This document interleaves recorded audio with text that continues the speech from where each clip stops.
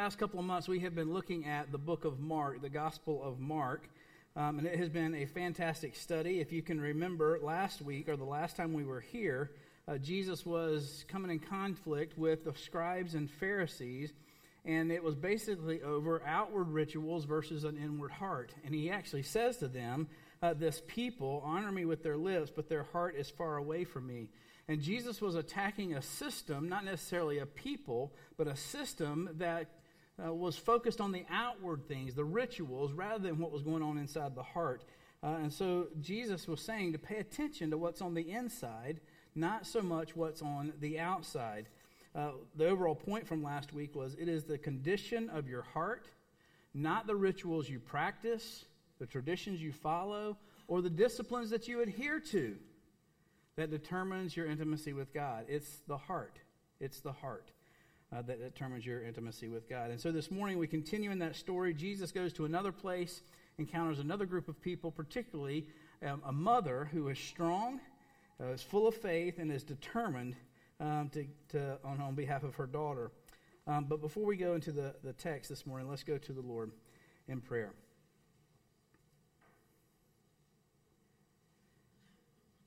God, we're so thankful for this time and this place where we can come to bow our heads before you, to take a deep breath, to not be in a hurry, to not be distracted, but to be focused and purposeful and desiring to hear from you this morning. We pray that this morning through your word and by your Holy Spirit that you would teach us in all wisdom and all truth,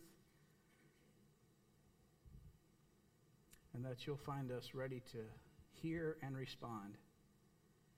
Would you take a minute and pray for the person in front of you, or behind you, or beside you, that they would hear from the Lord this morning?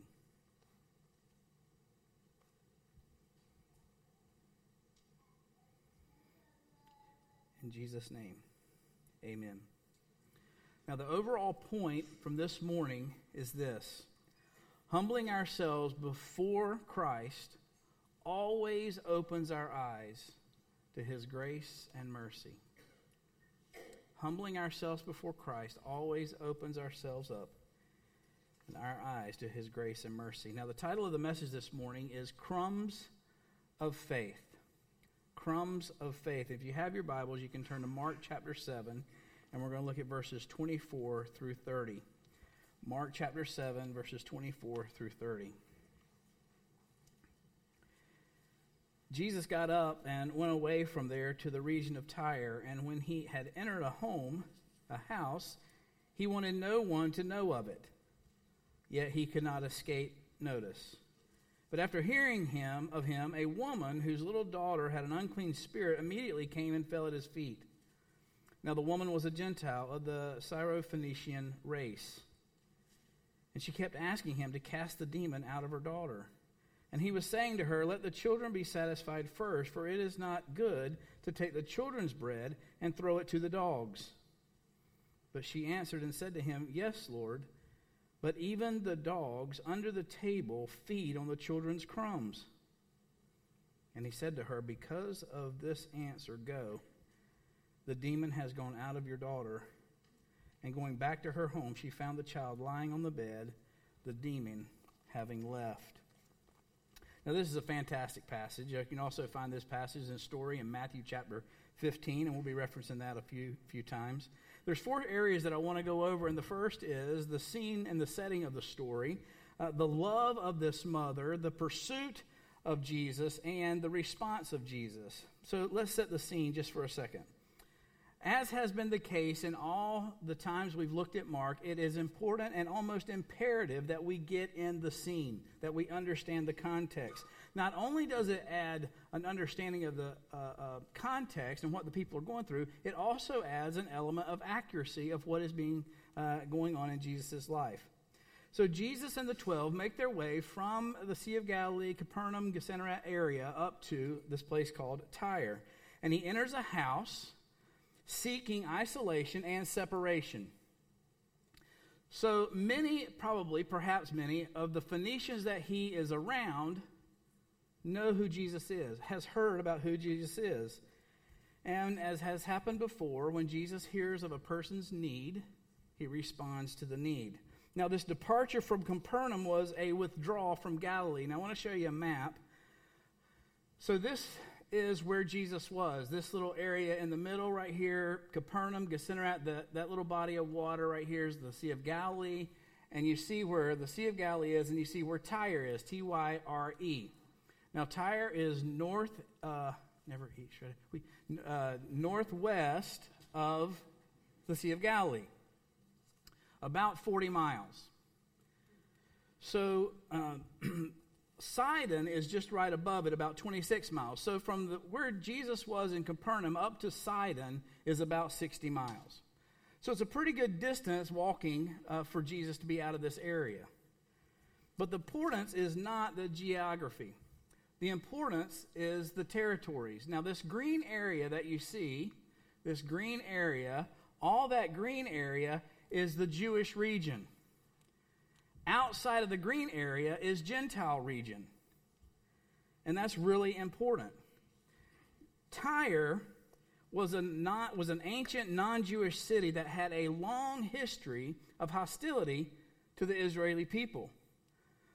Tyre is located in current-day Lebanon, and here's another fact, a little Bible trivia for you, is that Tyre is where Queen Jezebel had come from, Israel's most notorious enemy during the time of the divided kingdom. Josephus, the Jewish historian, called the people of Tyre Israel's most bitter enemies.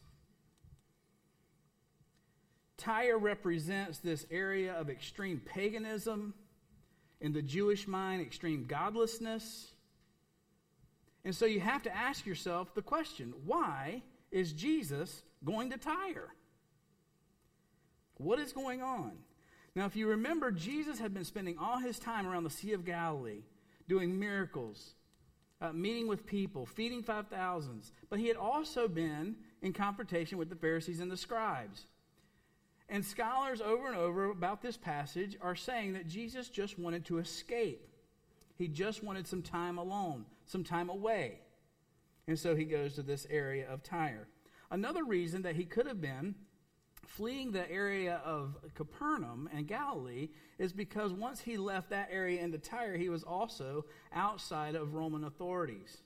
Remember, the Pharisees and the scribes, they had been plotting to overtake him and to kill him even.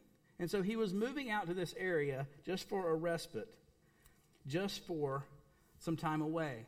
But the most significant part of the setting and the scene of the story is the obvious distinction between the Jewish area and the Gentile area. And it brings out the relationship that they had. Now, as a reminder, some of you probably already know this, but during the time of Jesus, when he walked on the earth, the biggest boundary separating people were Jew and non-Jew. The Jews were God's chosen people, occupied a place of distinct privilege with God.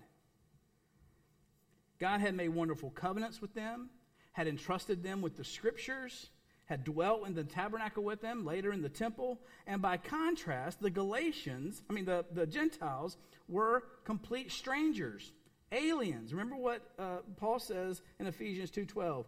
Remember that you were at that time separate from Christ, excluded from the commonwealth of Israel, and strangers to the covenants of promise, having no hope and without God in the world. That's what the Gentiles were, particularly in the eyes of the Jewish people. Now, one thing that you can't forget is that Jesus was Jewish. Jesus understands the distinctions about the circumcision and Sabbath and keeping impurity laws, and he knows all the essential ingredients that make the Jewish people distinct. And he grew up observing these things. And then as his ministry began, he began to question these things because a lot of the things were taking precedence outside rather than what was going on in the heart. And because of his questioning and because of his challenging, the scribes and the Pharisees labeled Jesus a sinner, a heretic, and they sought to kill him. Now, the time would come when Jesus would face his enemies. In fact, a year from now, from this time, around this year from now, is when Jesus would go to the cross. So in some ways, these verses and this setting gives us a foreshadowing of what it looks like for the Gentiles, what it will eventually look like for the Gentiles. So we understand that the Jews and non-Jews didn't get along. In fact, here's what one historian said. The Gentiles were as unclean as an animal carcass or a dead body to many pious Jews of Jesus' day. That's a pretty good word picture, right? Kind of shows how they felt about each other. They didn't like each other. They didn't get along with each other. In fact, most times it erupted into a violent picture. It was mutual hostility, a mutual hatred that they had. And that's the setting that we see Jesus in with this woman in Tyre. And while he's in Tyre, while he's in this house, he recognizes and sees this woman. And we see the love of a mother. Now, this woman appears on the scene. We don't know her name. We don't know how old she is. But we do know some things, that we know that she was Greek, that she was born a Gentile. Matthew chapter 15 talks about this woman being a Canaanite, meaning that she's from Canaan. What it really means is that she's a Gentile, she's a Greek, she's from Phoenicia. She is not Jewish. No word is said about a husband. We don't know if she's divorced. We don't know if she's widowed. But we do know that there is something going on seriously with her daughter.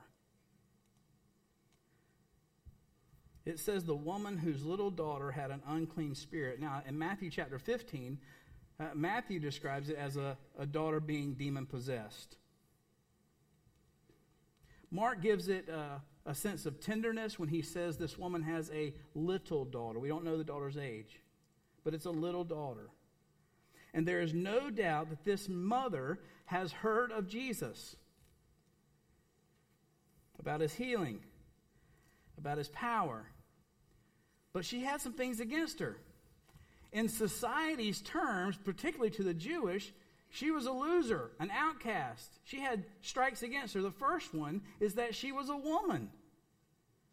In Jesus' day, the social customs discouraged men to talk to women, unless it was their wife or with their daughter or their mother. She also is a Greek, meaning she's a Gentile. She's an outcast. And she is a Syro-Phoenician origin, meaning that she is from a place where the enemies of Israel came from. She's got strikes against her. This woman knows that she has none of the religious, moral, and cultural credentials necessary to approach a Jewish rabbi. And yet she does. She doesn't care. Why? Because of the love she has for her daughter. Now, in Matthew chapter 15, when you read this account, the disciples, when this lady comes, try to urge and push her away. This woman comes to request that Jesus drive out a demon from her daughter. In the Greek, this word, this verb is imperfect or a progressive tense, meaning that she doesn't just ask once, she keeps on asking. She doesn't give up. It's not just a mere question. Now let's get in the mind of this mom just for a second. This is a mom who comes to Jesus, who back at home has a little girl that is demon-possessed or demon-oppressed. Now think about that for a second. That is an unplanned circumstance. Very few times in Scripture, very few times in history will you read about somebody wanting to be demon-possessed. It's unplanned. It's unwanted. And that makes it unpredictable.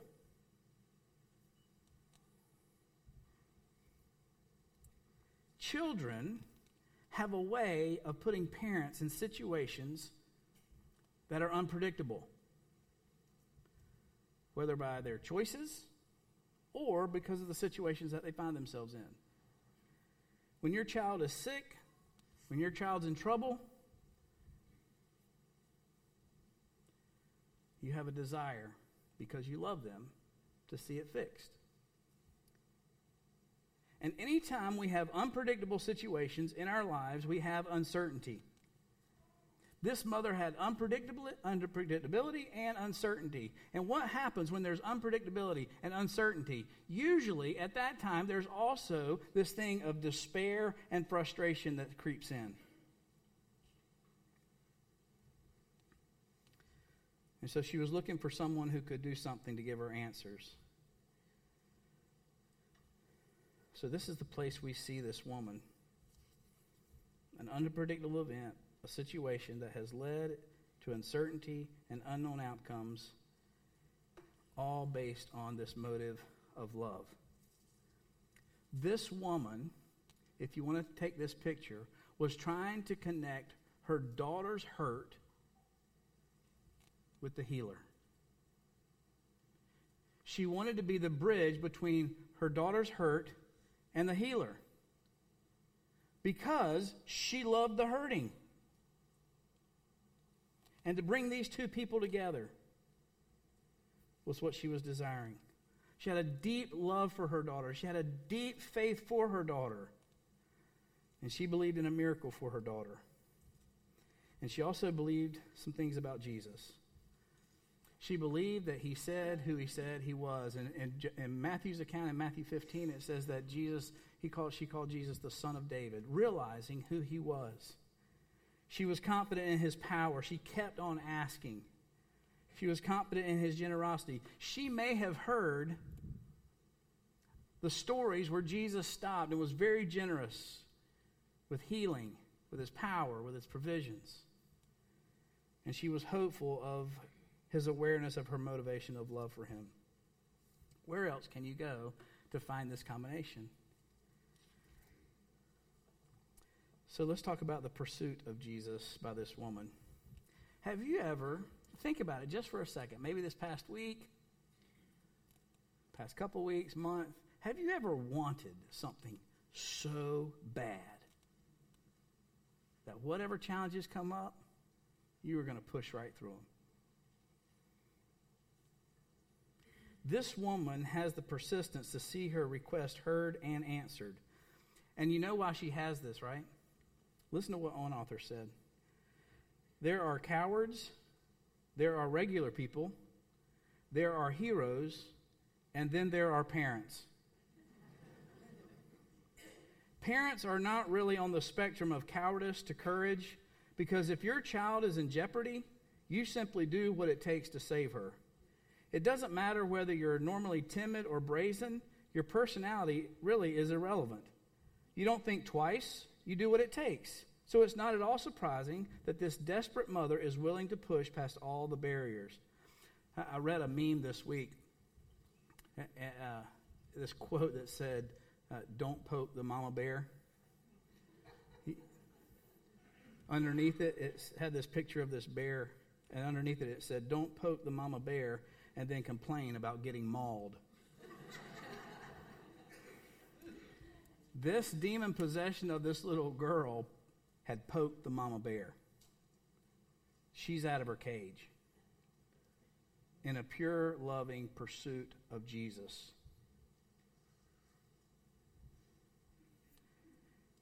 But she understands what Jesus is saying. We see between Jesus and this woman that Jesus tells her the Jews are first. And it's interesting what she says in response. She uses three very unique, powerful words.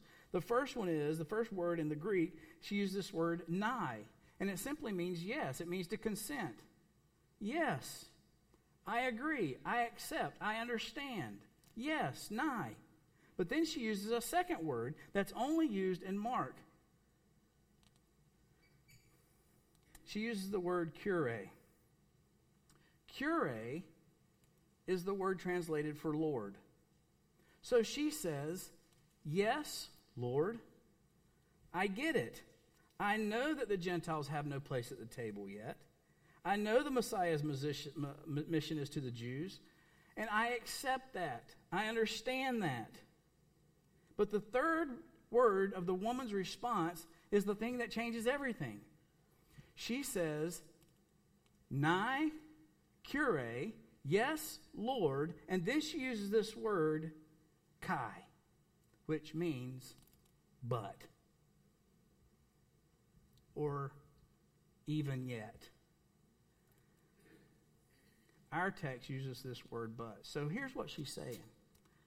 Yes, Lord, but. The two words, but Jesus, are most powerful words of hope we can ever whisper from our heart. All throughout Scripture, particularly the New Testament, 33 different times in the Gospels, the words put together, but Jesus, appear. The crowd was doing one thing. The crowd was going this way. This little girl was sick. This woman, but Jesus.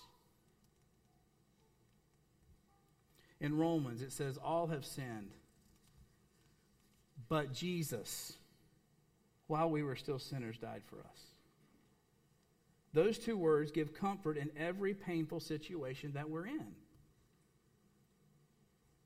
They give hope in circumstances where I've messed up, made bad decisions, feel the weight of insecurity and the deep need for approval. But Jesus. The woman is saying, yes, Lord, I am only a Gentile dog.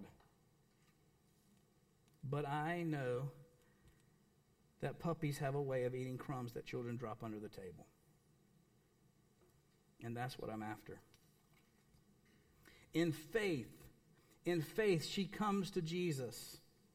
It's the same mindset, if you will, as the woman who we looked at in Mark chapter 5, I believe it was, where he came to the woman, and if I just can touch the hem of his garment, if I can just get a thread. This is all she wanted. Just the crumbs to fall off the table. And think about what she overcame. The concealment of Jesus. Remember, Jesus was somewhat hiding. And she went and found him. And notice, too, that there wasn't an RSVP to this woman. She wasn't even invited. And she came right in. She had to overcome the prejudice of being a woman and a Gentile, and she had to overcome the silence of Jesus, which we're going to talk about in just a second. All these obstacles in front of her. All these obstacles. It reminds me of the passage in Jeremiah that most of us can quote. Jeremiah 29, 13 through 14. If you seek me, you will find me. When you search for me with all your heart, I will be found by you, declares the Lord. Here was a strong faith that would not take no for an answer. And so what was Jesus' response? Brings us to the last point. Verse 26 says this. And she kept asking him to cast the demon out of her daughter. And as he was saying to her, let the children be satisfied first, for it is not good to take the children's bread and throw it to the dogs. But she answered and said to him, yes, Lord, but even the dogs under the table feed on the children's crumbs. And he said to her, because of this answer, go, the demon has gone out from your daughter. Now, if we look closely, we see actually three responses from Jesus. And remember, Jesus is perfect, so all his responses are always perfect. The first response of Jesus is this response of silence. In Matthew's account of this story, it says he answered her not a word. Now think of this woman. Jesus, my daughter, demon-possessed. Jesus, my daughter. And she hears nothing. Silence from Jesus. The passage says that she keeps on asking, and he keeps on being quiet. Now, she could have gone after the first time, after a time of silence, and went back to her village and said, listen, don't go ask Jesus anything. He's a jerk. He's just going to ignore you. He's not even listening to you. But she doesn't. She keeps on asking. Most followers of Jesus, most people who have walked with Jesus are going to experience two things with Jesus. And the first one we experience is this joy and this communion and this intimacy and this closeness. But if you've walked with Jesus long enough, there will be a season where you will experience the sorrow of a silent and seemingly absent God. and you will cry out with petitions.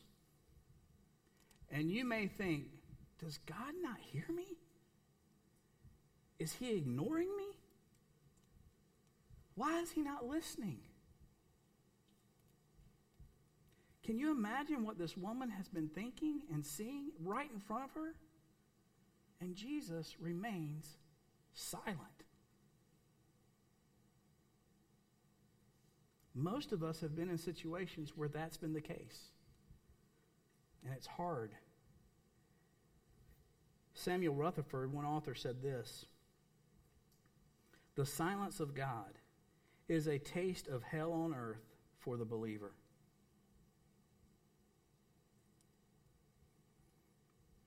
Matthew 15:23 says Jesus didn't answer a word. Notice what it didn't say. It didn't say he didn't hear a word. It said he didn't say a word.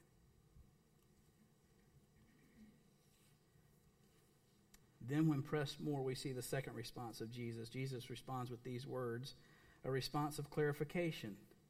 "Let the children be satisfied first, for it is not good to take the children's bread and throw it to the dogs." Jesus is giving her the clarification for her request. Now this answer, the story itself, must be read with some insight and some understanding.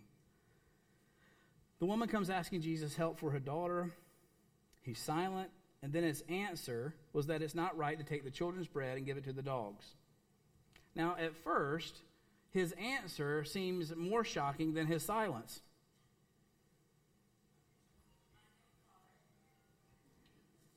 Now, one of the common practices, just to get yourself in the scene, one of the common practices in most Jewish homes, they didn't have forks and knives, spoons, utensils. They ate with their hands. And when they would eat with their hands, they would take a piece of bread and they would wipe off their hands with that bread and then throw that bread to the ground for the dogs.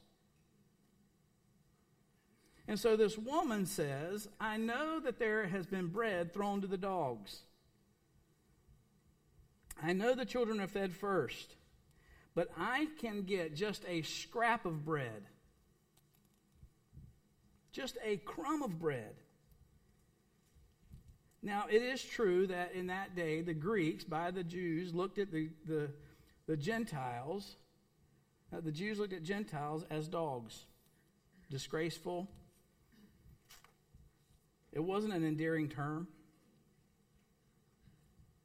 In fact, Matthew 7:6 says, "Do not give dogs what is holy." It was a derogatory comment. But I want to make it clear that Jesus was not calling this woman a dog.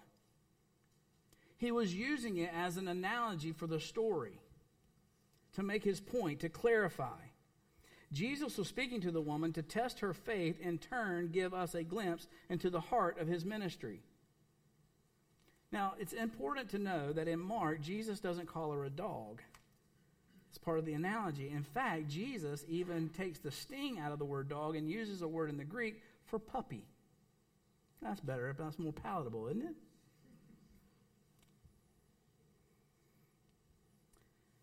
We can't hear the tone of Jesus' voice. We can't see the expressions on his face, but there has to be something about Jesus that keeps drawing this woman to him. This refusal has nothing to do with ritual uncleanliness, racism, or even paganism. What Jesus is clarifying is that it's not the right time. Jews, then the Gentiles, and yet she throws herself at the mercy of Jesus, which gives us our final response. This woman didn't mind being a puppy at the feet of Jesus, one author said. Just let the crumbs fall, and that will be sufficient. Verse 29, and because of that answer, Jesus says, the demon has gone out of your daughter. And when she arrives at home, the demon has left. Matthew said to the woman, "O woman, great is your faith." Now there's another element inside this story that shows another part of her faith, is that she actually left Jesus and went home. Because if she didn't believe Jesus, she would still be there begging him to heal her. But she believed him, and there was an element of faith that he said what he said he could do. And she went home and found him that way. It's important to note this, that Jesus, throughout the Gospels particularly, is always concerned with those that are marginalized, particularly women and children. Remember, it was Jairus' daughter that moved his heart. Remember, it was the woman who touched the hem of his garment. It was the woman at the well, and it's the woman in this story. And the point I want to make is that Jesus' grace and mercy is for everyone. He does not discriminate. He includes everyone.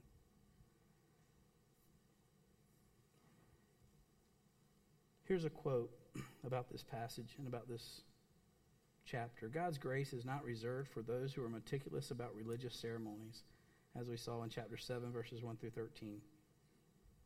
Nor is it reserved for those who avoid all vices flowing from a defiled or defiling heart, verses 14 through 23. It is for those who are open to receive it and who know they are undeserving. This needy Gentile woman moved the heart of Jesus by her open heart, her empty hands, and daring confidence that whatever Jesus would give would be enough.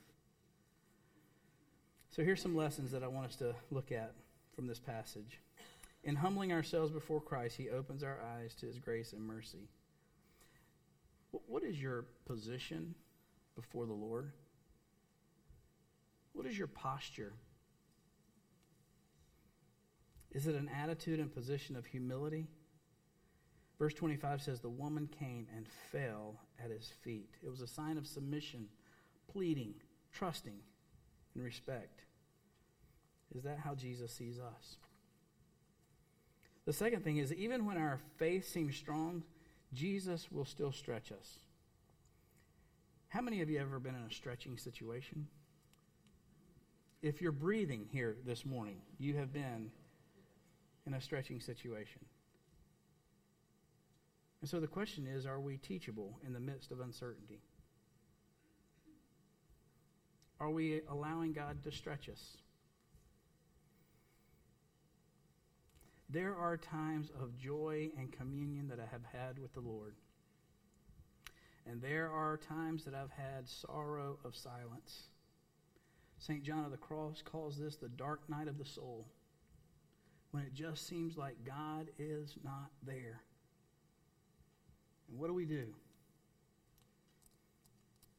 God calls us to stretch our faith and trust him. To have faith. Trust in the Lord with all your heart and do not lean on your own understanding. In all your ways acknowledge him and he will make your path straight. Are we teachable in the midst of uncertainty? There's a third thing. Christ can conquer Satan at a distance, and I love that. His power, knowledge, and compassion have no boundaries. So the question is, how great is your confidence in the power of Jesus? This week, I want to challenge you to think through two words, but Jesus. I got this diagnosis. I got this circumstances. I got this situation. I got these people. I got this going on. But Jesus. And a practice that I like to do is I breathe in the word but and I exhale the word Jesus. It's part of who I am. But Jesus. And I say it as a prayer and I say it with confidence sometimes. No matter how far gone or how dire the situation, Jesus' power and grace have an unlimited reach. The last thing I want us to look at is the people need us to be persistent and persevering in our faith. Are you and I willing to take the attributes and attitude of this woman and apply it to our friends and family who don't know Jesus? Do we possess what this woman has? Are we pursuing and petitioning Jesus on their behalf because we love the lost? How persistent and how persevering. When I was playing sports in high school, the coaches used to always ask, get right in our face.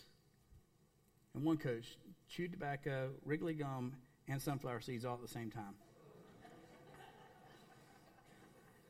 And he would look at us, and he would say, how bad do you really want it? And I think that's the question this morning. How bad do we really want our lost friends and family to meet Jesus? Do you and I want to be the bridge? Here's the picture of a bridge, just in case you didn't remember what a bridge is.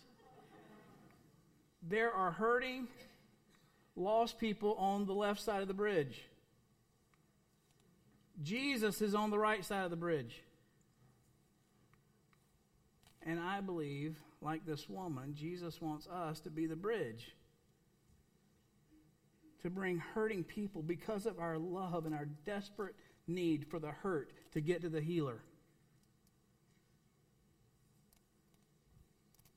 And we have an example of that in Jesus. For God so loved the world that whoever was on the left side of the bridge, if they trusted in me, would be on the right side of the bridge. That's our mission. That's our hope. I want to put a little meat to that last point and ask you to do this. For those of you who are old school and use a pen and a pencil or a piece of paper, I want you to write the name of somebody you know on the left-hand side of the bridge. We have about 3-4 different prayer groups here at Grace. And on your way out, I'd like for you to drop it in the 2 boxes on the way out. And our prayer folks here will pray for that person. And if you're not old school with a pen and paper, you can text the word prayer. Go through the form and just write the first name of the person that you know is on the left-hand side of the bridge, and that God would use you to bring them to the right side where Jesus is. As believers, we must be willing to be as persistent, have the depth of faith and longing as this mother to be the bridge between the hurting and the healer.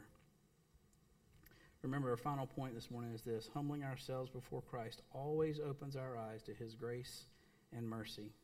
And as we see with this woman, it only takes crumbs of faith to move the heart of Jesus. Let me pray for us.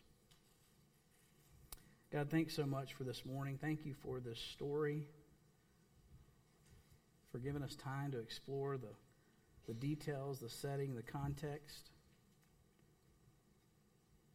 to maybe be challenged by the love this mother has for her daughter, her determination and pursuit of Jesus. And God, thank you for the response of Jesus. And I pray, God, that you would use us to be a bridge to those who are hurting, who are lost, that we would be a bridge to bring them to Jesus, where they can find healing and hope, just as this woman did. Help us, we pray, in Jesus' name. Amen.